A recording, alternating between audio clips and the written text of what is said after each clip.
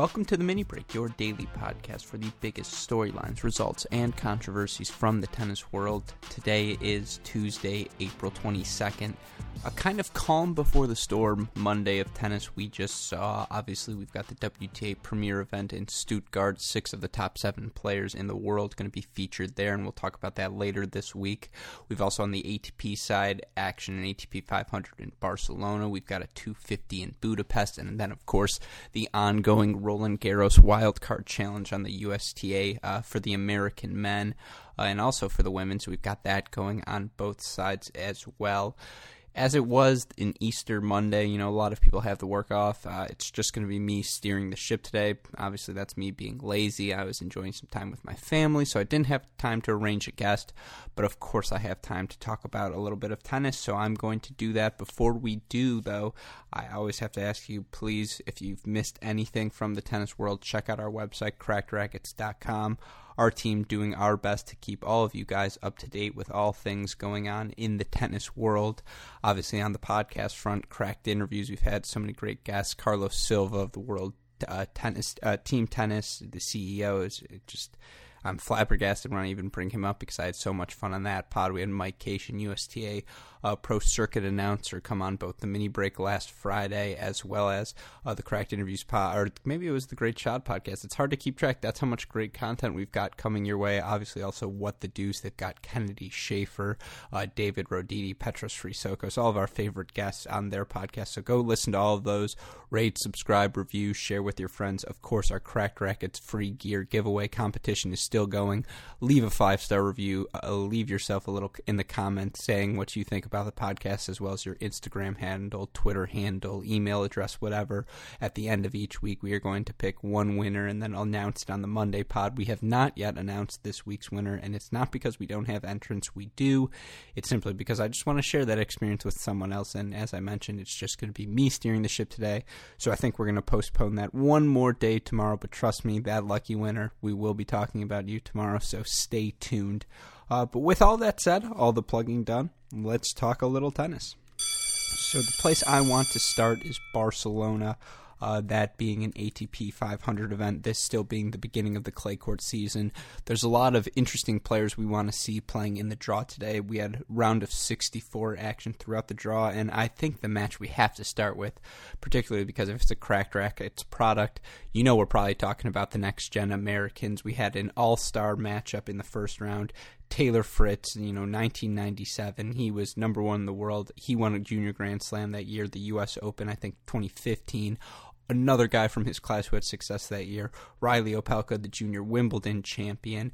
Both these guys now in the top 75. They match up in a match which, neither of these guys have a ton of ATP experience on the clay, so it's still great to see them on that surface, see how they compete. It's a little weird to see them compete against one another, and that always plays a factor in the quality of tennis you see when you're seeing two very close friends play against one another. But for Taylor Fritz in this one, he's a little bit too good. He comes out in the match 6-3, 6-4.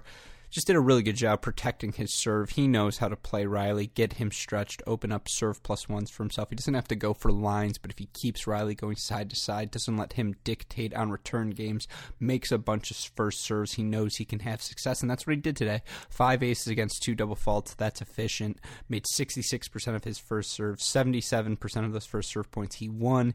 He won 72% of his second serve points, and most importantly, he faced no break points on the day. So, he served himself, kept himself comfortable, kept holding serve, and eventually Riley cracked. Now Riley 7 aces against 6 double faults. Usually the ace count's a little higher, but 6 double faults, you just don't want to see that.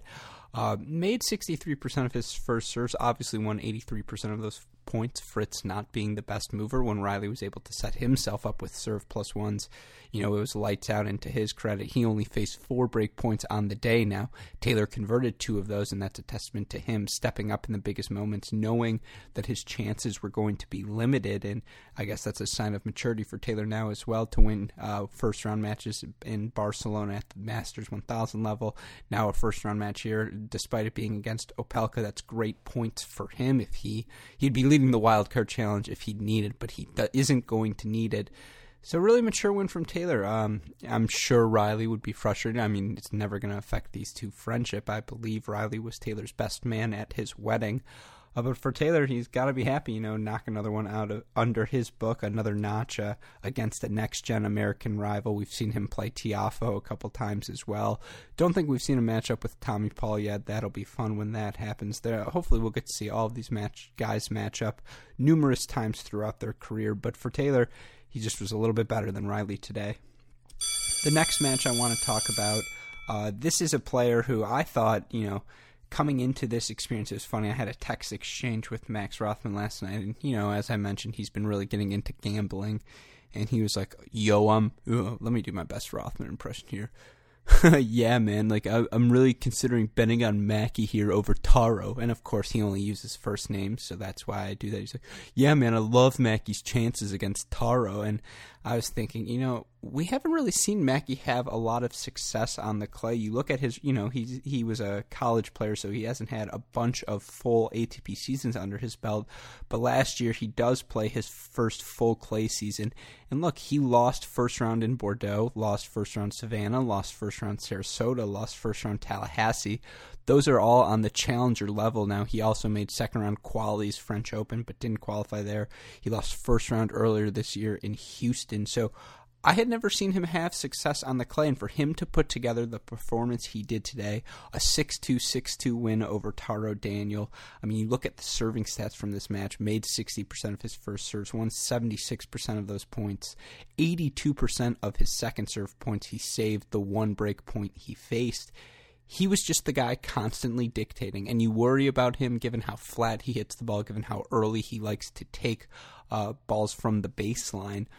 It's not going to translate the best to clay. It's so hard to keep your footing steady, and Mackie's a great mover. That's never an issue, but it's just hard to cut balls off early because it's so hard to get traction when you're bouncing off of that step, recovering back to the center.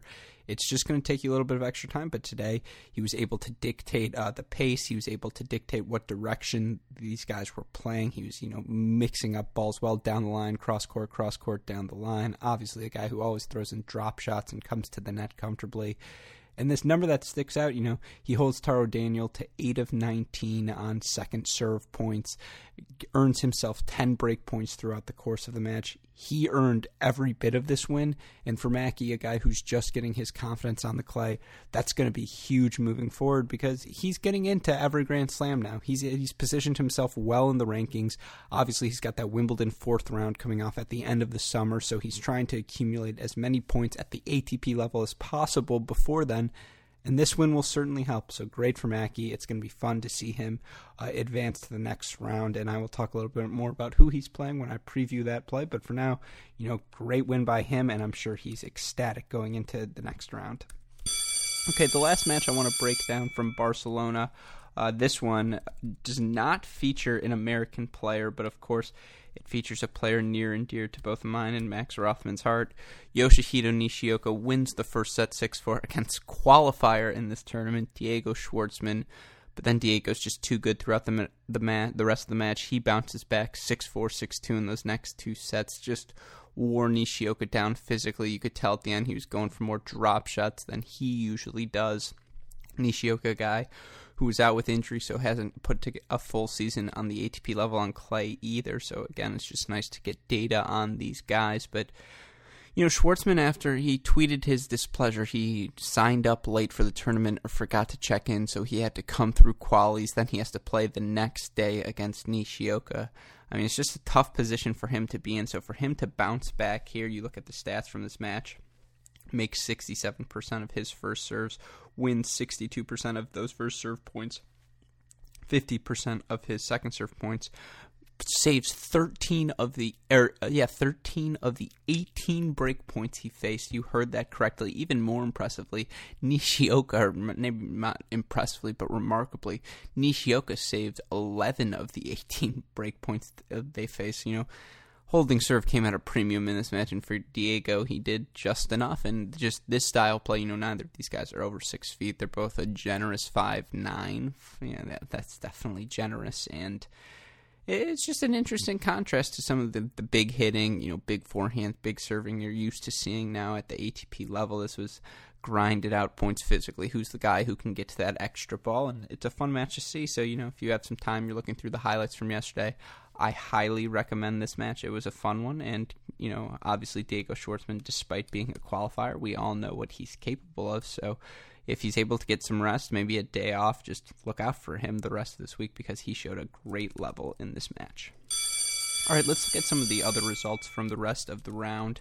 Obviously, we had a ton of first-round matches today.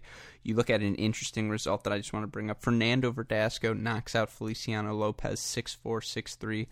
This loss means Lopez will drop out of the top 100 after 877 weeks in that top 100. Westhoff, that's a remarkable number, so if you could, cue the applause, please.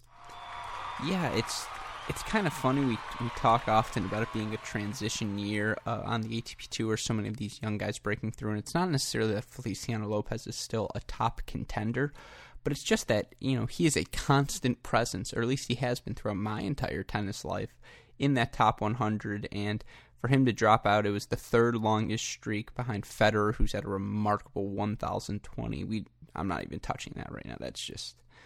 yeah, all of your GOAT arguments sound a little bit better after you list a stat like that. Jimmy Connors, number 2, 889. But Feliciano Lopez, besides cashing all those checks you make for being in the top 100 that long, just an outstanding career. One of the less heralded, just consistently solid, both singles and doubles players. So hopefully he continues to play.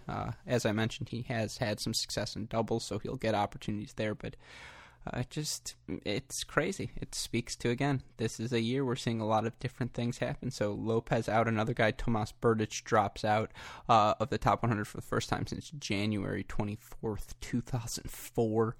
I mean, in 2004 at that point, I was 8 years old. I am now 23. So again, for the majority of my formative life, the stuff, well, I remember some of the stuff when I was younger, but for most of the time I've been following tennis.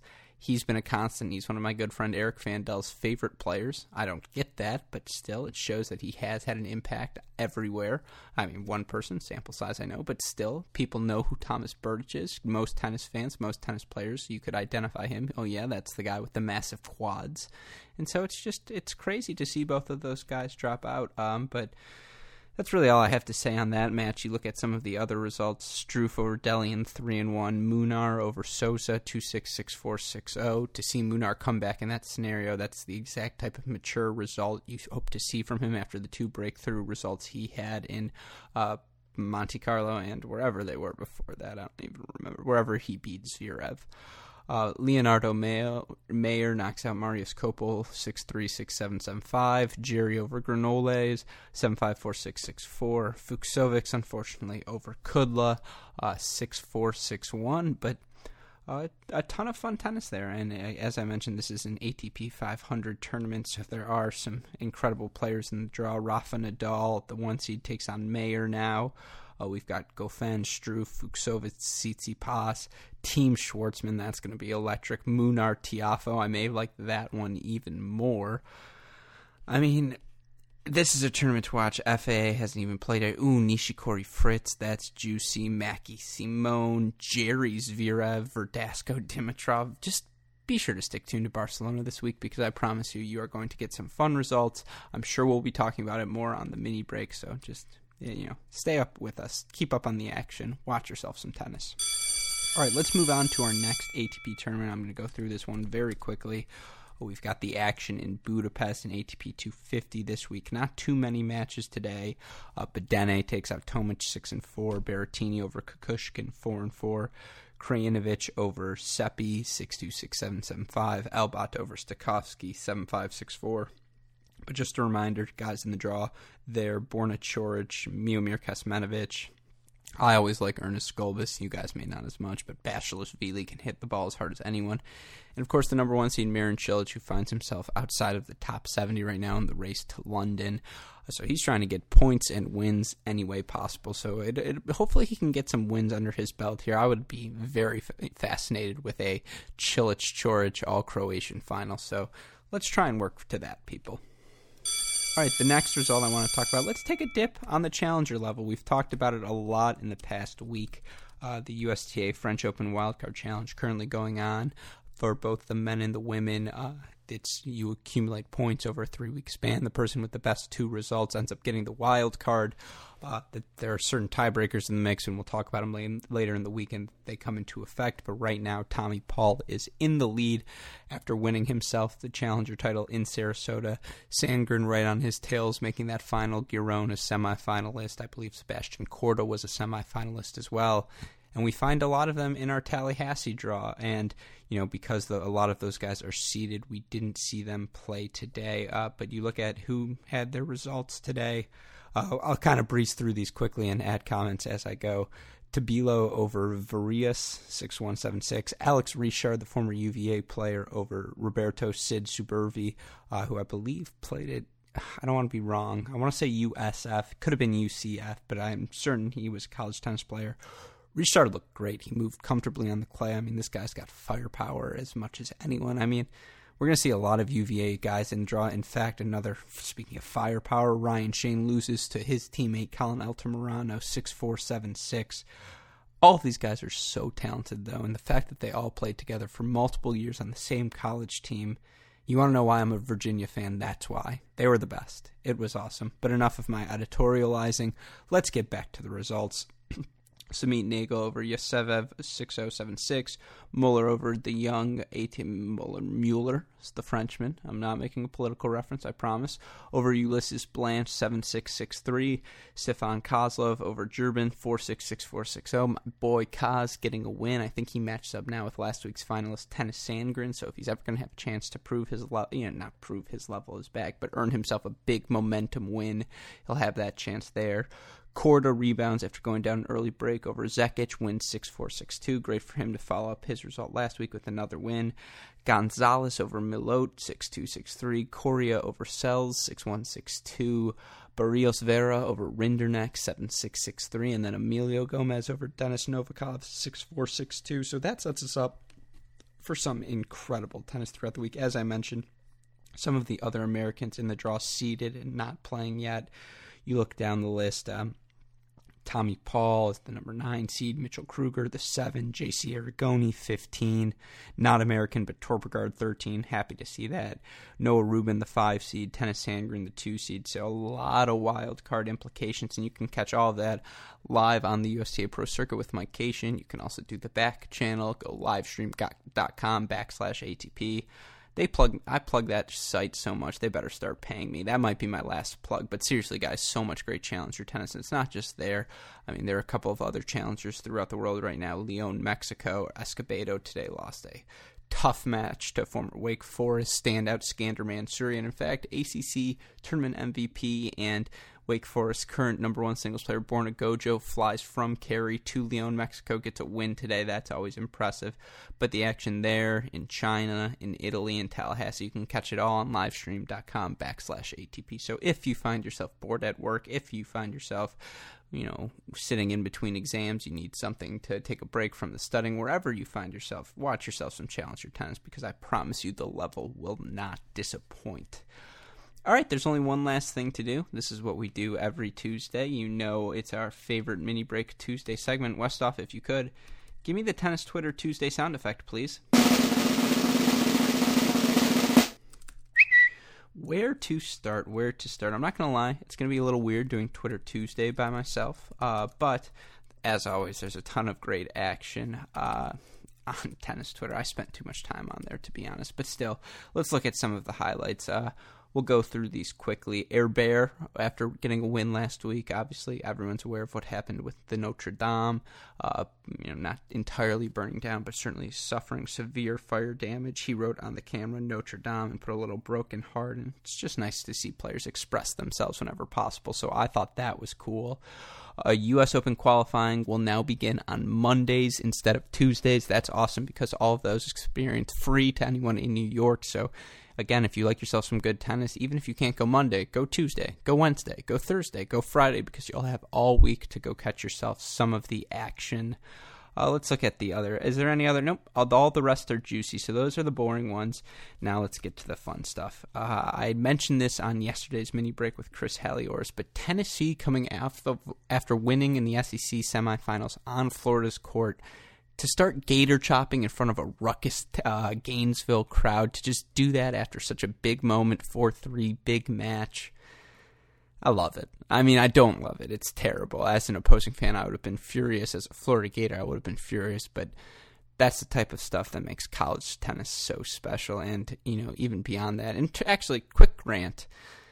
So it's postseason tournament time, so I get why you want to rush the court after a big win, but the rushing phenomenon in college tennis has gotten out of bounds. I mean, we're talking, there's a regular season match, you're beating Delaware, and no offense to Delaware, that's just a minute. You're beating random school X, and you're rushing the court once it's clinched. Like, we don't need to do that.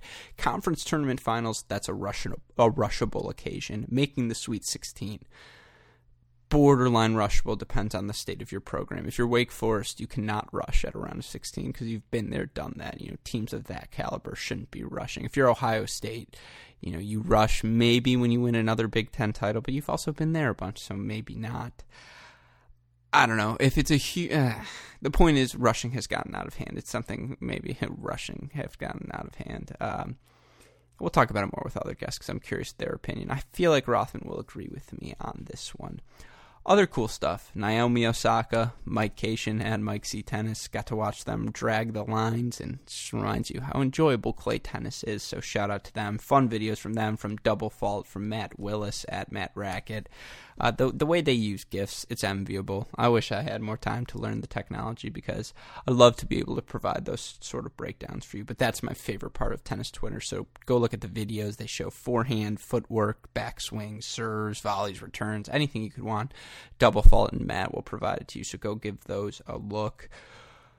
Some other fun ones. Belinda Bencic got to meet McDreamy, a.k.a. Patrick Dempsey from Grey's Anatomy. That's a big show amongst our generation for those who don't give the reference, but I feel like everyone's seen Grey's Anatomy, so just to see tennis players get to meet other celebrities, it shows tennis is cool, and celebrities like tennis, and they come to events, so go to events if you want to see celebrities, if you want to see good tennis.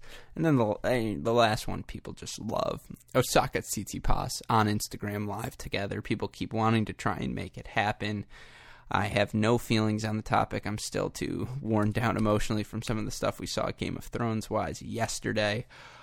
But, yeah, check out the content. I'm always a fan of good content. And, in fact, something we'll focus on later this week that produced a ton of good content. Last weekend's Fed Cup action, the final France, Romania, we had USA, Switzerland. A ton. I could talk about all of them right now, but I'm trying to keep today's episode shorter. Also, we're going to talk about it later this week. There was a ton of great action, much like Davis Cup, Fed Cup, another one of those team events on the pro level that just, you get to see the team atmosphere, see these players come together, how much it means to them to play for their country. It's so cool. So we will explore that for sure later in the week. But with that, want to give a huge shout out to our super producers, Max Flingner and Daniel Westoff, who have an editing job to do as always.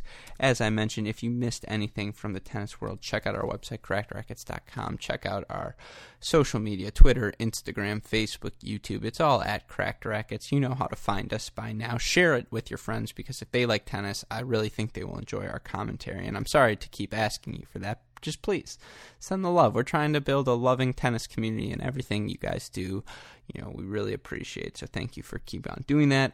I'll mention it again. Free CR giveaway, our way of saying thank you to our fans. Leave a nice little review. Leave your social media information, your email, and at random, we will pick one winner each week. We will get gear coming to them, give them a little social media shout out as well. But yeah, with that being said, for our wonderful producers, Max Fligner and Daniel Westoff, and for our entire team at Cracked Rackets, I'm your host, Alex Gruskin. Looking forward to Jamie's episode tomorrow, and stick with us throughout the week. But you know what we say at the end, that's the break, and we will see you all tomorrow. Thanks, everyone.